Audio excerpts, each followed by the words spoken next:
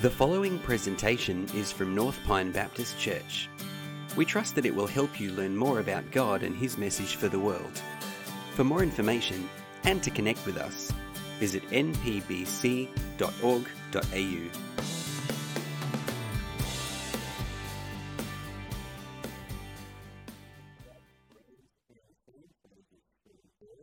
You've got your Bible, please open them with me to John chapter 15.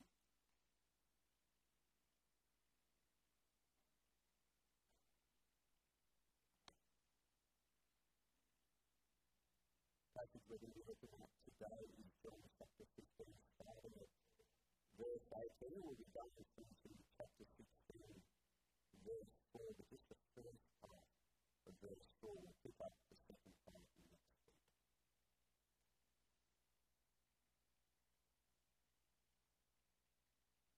The word of the Lord for us this morning. If the world hates you, know that it has hated me before it hated you.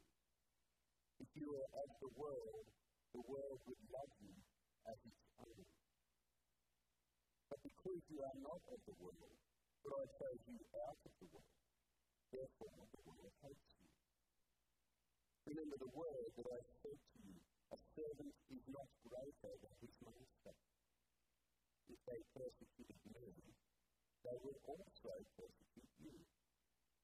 If they kept my word, they will also keep yours. But all these things they will do to you on account of my name, because they do not know him who sent me. If I had not come and spoken to them, they would not have been guilty of sin.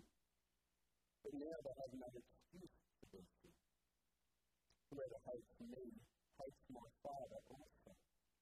If I had not done among them the works that no one else did, they would not be guilty of sin. But now they have seen and hated both me and my Father. But the word that is written in their law must be fulfilled. They hated me without a cause.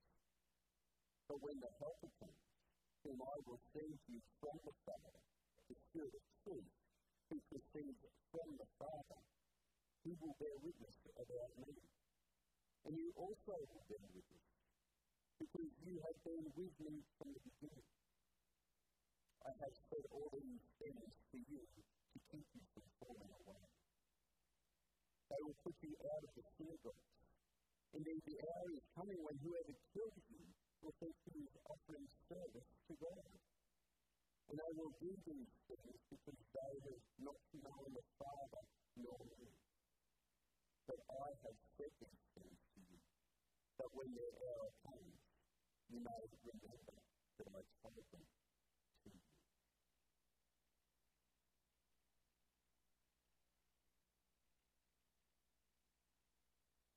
I wonder if you've become a bit of an armchair weather expert over the last few months. Yes, maybe you've got that bomb app on your phone when you want to know what's going on today or will be happening tomorrow. You open it up and maybe even open up the radar and you start to become an expert on interpreting radar. You're looking for the forecast, maybe you look for the band of time when quickly you can get that load of washing on the line and get it to start drying. Maybe you've become an armchair weather expert recently. Trying to forecast the weather. And when we have a weather forecast these days, generally, if the forecast is bad, we play it safe, don't we? When the forecast is rain, we don't put the clothes on the line. We start researching how much a dryer might cost us. When the wind is forecast to be up, we don't take the boat out. We leave that at home. We leave it for another day. We could say that our passage this morning is one where Jesus is forecasting for his disciples what their discipleship will look like. And essentially, Jesus says that discipleship will be costly. Whoever wants to follow him as a disciple must be willing to follow in his footsteps. They must be prepared to experience the sort of conflict that he has experienced in his life. And they're going to have to be prepared to endure the sort of suffering that he is about to endure as he goes to the cross. John chapter 15, verses 18 through to 16:4 is a place where Jesus tells his disciples that they will be hated by the world. And in their hatred, they will persecute you, says Jesus. They will ostracize you. And they will kill you. And all of this is a result of the disciples' association with Jesus. Because they followed him. If this was the forecast for our discipleship, would you still choose to follow Christ? If this was the outlook that you could expect, would you still choose to be a disciple of Jesus? But before you answer that, let's look through this passage. Let's start with looking at what the world was in John's Gospel, how John portrays the world. We see it start in verses 18 to 19. If the world hates you, know that it has hated me before it hated you, says Jesus. If you were of the world would love you as its own. But because you are not of the world, but I chose you out of the world, therefore the world hates you. The world is described in John's Gospel as being in rebellion to Jesus. The place that has rejected Jesus has rejected God. It does not know Jesus. It does not receive Jesus. It does not believe in Jesus. One passage that helps sum this up for us is right back in John chapter 1, verses 9 to 13. The true life, which gives life to everyone, was coming into the world. He was in the world, and the world was made through him. Yet the world did not know him. He came to his own, and his own people did not receive him. But to all who did receive him, who believed in his name, he gave the right to become children of God, who were born not of blood, nor of the will of flesh, nor of the will of man, but of God.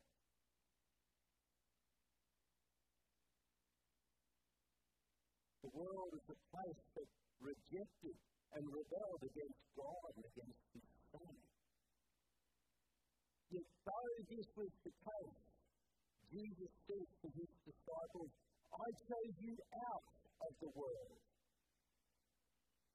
And how should we understand that phrase? How should we make sense of what he's saying there? And maybe his thinking is a bit like when you go to the sideshow alley at the Echo, and you're choosing a prize that you've spent copious amounts of money trying to win. Or maybe like when you go to the laser zone and you get the little arcade cards and you sort of cash that in at the end with the lollies and prizes. So when you do that, you stand there and you sort of survey what's on display. You say to the person, I choose that one. Well, actually, Jesus choosing us is not like that. To start with, I wouldn't say that Jesus' choice, the array on display for Jesus' choice, is nothing like the soft, desirable, plush things that you might see at the airport or something like that. No, in reality, Jesus' choice is from something dirty, smelly, broken, used,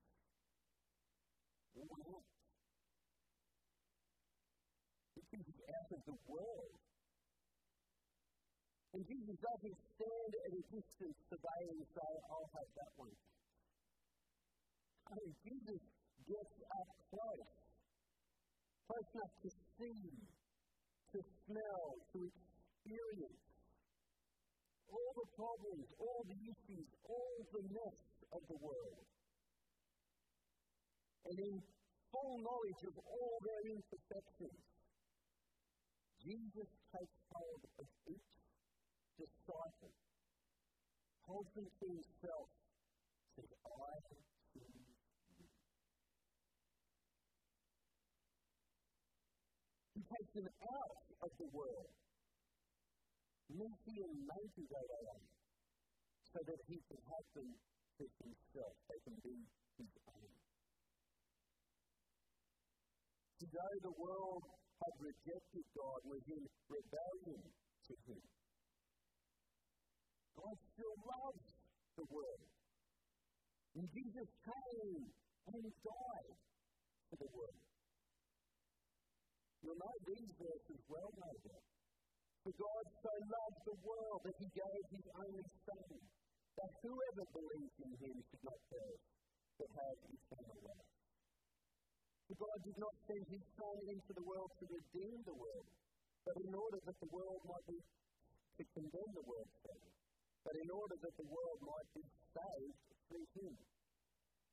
Whoever believes in him is not condemned, but whoever does not believe is condemned already, because he has not believed in the name of the only Son of God. So the extent of this truth for the disciples, the fullness of this truth would not be evident to them at this time as Jesus has told them. They would only be able to grasp the fullness of the truth of God's choosing of them after his death and resurrection. Then they would understand that they are God's prize, bought at the cost of his life. See, the Holy Spirit would be needed to turn this truth that is in their ears into a truth that their hearts can grasp a hold of. They would need to reflect on this reality, and doing this would grow their devotion to Jesus. And as they lived this reality out, it would deepen their experience of an intimate relationship with the Creator of the universe. And as they proclaimed this reality, it would enable others in the world around them to come to experience and know this reality for themselves. To what extent is that the reality going on in your life? Right? Do you reflect on this truth? This gospel, this good news that Jesus has come to a world that rejects him, and in full knowledge of the mess and brokenness, he grabs hold of you, he chooses you and says, you are mine. Do you reflect on this truth? Do you live this truth? Does it transform? Does it govern how you live your life? Do you proclaim this truth? You tell others about it. Jesus' part is dying and choosing. Our part is believing, receiving, and knowing Jesus, following him as his disciples. And to follow Jesus as a disciple of Jesus means following in his footsteps. We see that in verses 20 through 21. We're not just here, see, in light of these verses, but also right the way through to verse 24. There we see that the way the world treated Jesus as he walked the earth here. We see that Their treatment of Jesus is the benchmark for how Jesus' disciples can expect to be treated. As the world was a hostile place to Jesus, so will it be a hostile place for his disciples. They will be hated by the world. The world will persecute them. They will be excluded and ostracized by the world. And ultimately, as chapter 16, verse 2 tells us, they can expect to even be killed by the world. But Jesus wasn't just the benchmark for how disciples could expect to be treated. He's also the benchmark for how disciples should conduct themselves in the world. Let's bring verses 22 to 25 in here. They helped the disciples to see that though the world was a hostile place to Jesus, still Jesus bore witness to the world in word and deed. And in doing so, he revealed the faithful, loving Father to a hostile world.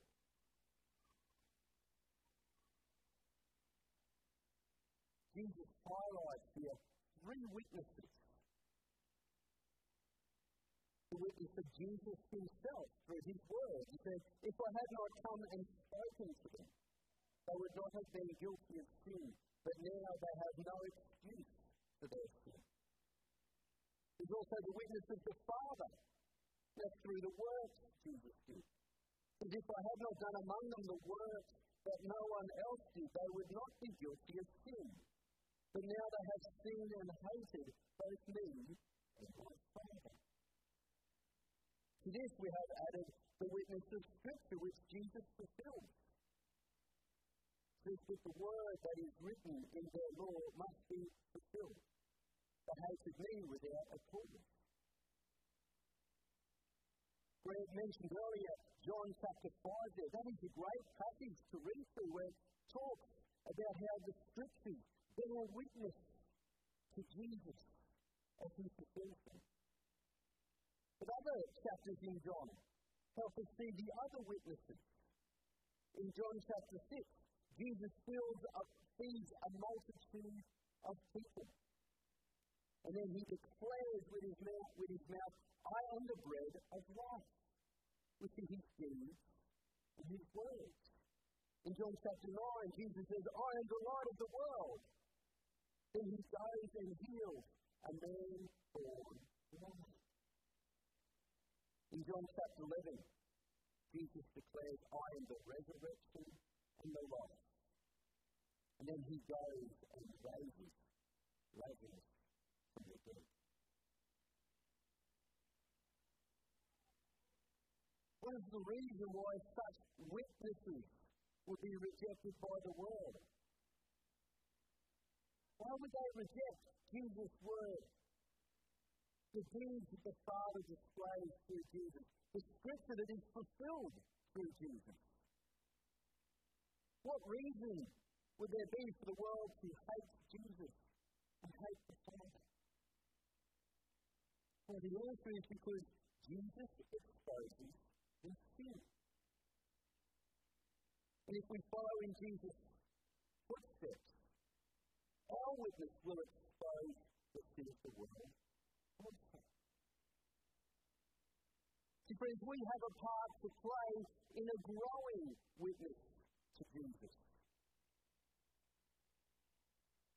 But when the Helper comes, whom I will send to you from the Father, the Spirit of truth, who proceeds from the Father, he will bear witness about me. Verse 27.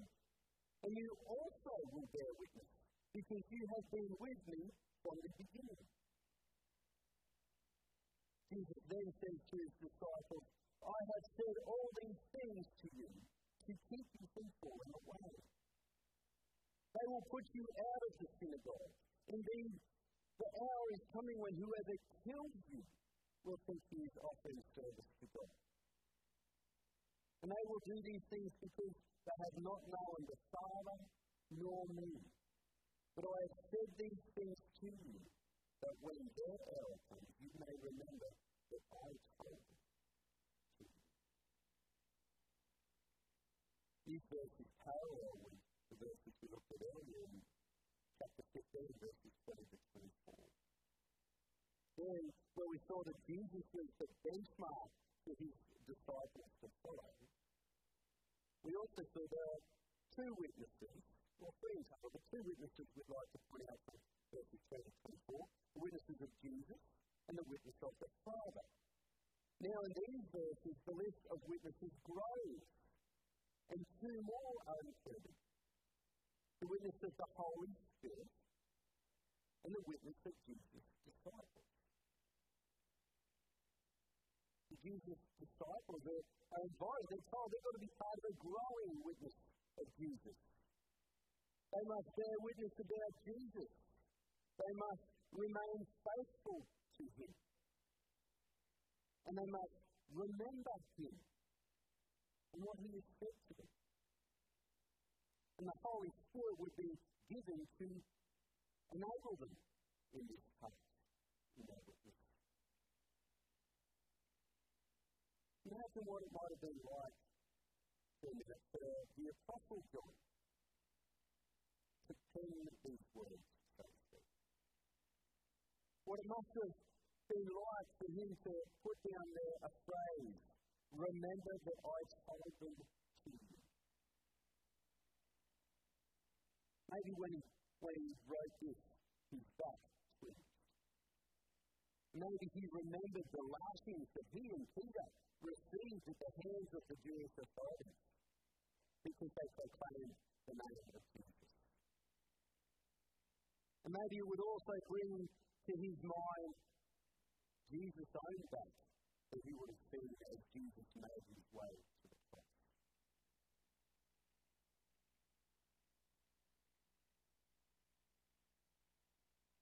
No doubt he might also recall the other witnesses, Jesus' words, his eyes.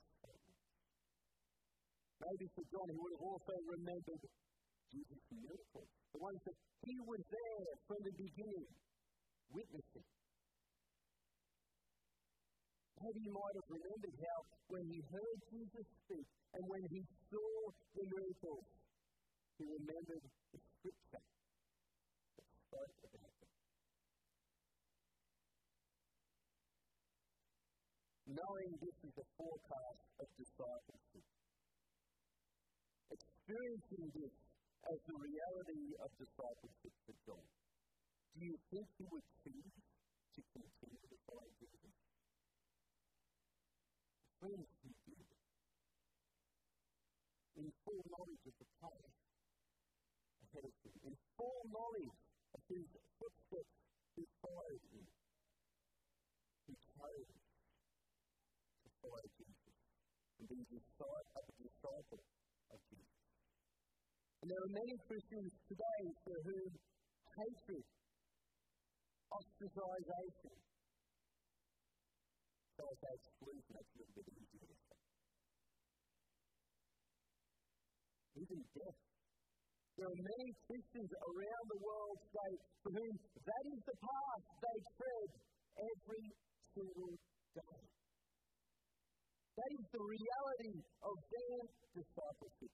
And friends, yet knowing this, still they choose to follow Jesus. Now, it would be hard to describe or compare our experience of discipleship with theirs, wouldn't it? It's not quite the same for us. Our reality is not the same as what other Christians around the world experience. We might say that we can see the signs of our society changing its posture towards us, towards those who name Jesus as their Lord and Savior. It would be hard pressed to convince Christians in Afghanistan, China, or Jordan that we are persecuted in the same way they are.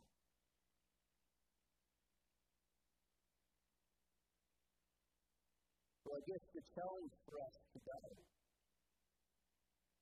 possibly is not so much, will you still bear witness to Christ in the future? We still choose to be a follower of Jesus in a time to come. Maybe more the challenge for us today is, are we currently bearing witness to Jesus?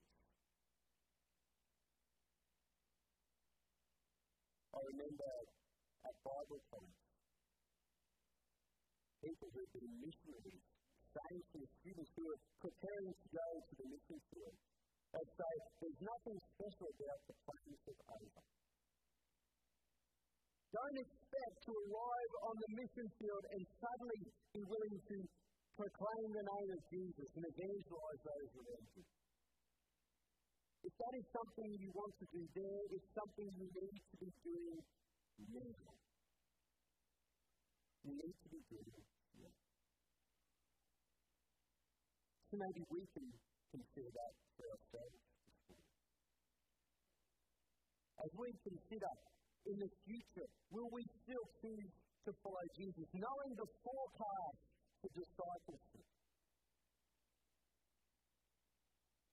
Maybe before we consider, will we follow Jesus when the world hates us, we can first consider, are we following Jesus? That is the challenge set before us this morning, friends. I would encourage you to reflect on this.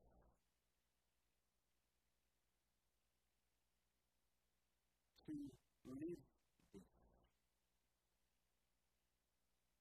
And to proclaim, bear witness to the name of Jesus to the world around you every day.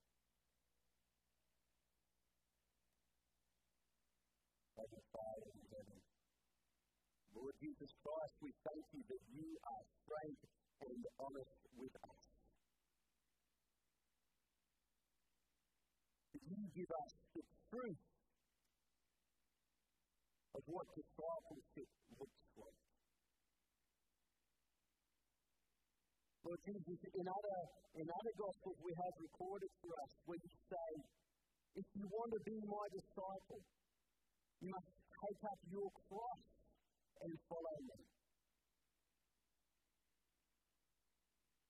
Father, I thank you that you don't promise rainbows and lollipops. You don't seek to deceive us of what discipleship of Jesus, what following Jesus will really look like. You tell us openly and honestly. I thank you, Lord, that you don't leave us alone in this task. You have shown us the way. And you have provided for us a helper, your Spirit, who will enable us to remain faithful to you as we bear witness to who you are and what you have done. And Lord, today, Pentecost Sunday, we remember that special time when your Spirit came. And as we embark on a week where we seek to pray earnestly for revival in our hearts and revival in our community, Lord, we offer ourselves afresh to you. That you would use us and through us bear witness to the loving faithfulness of our Lord Jesus Christ. For we ask this in his name. Thanks for joining us for this presentation from North Pine Baptist Church. For more information and to connect with us, visit npbc.org.au.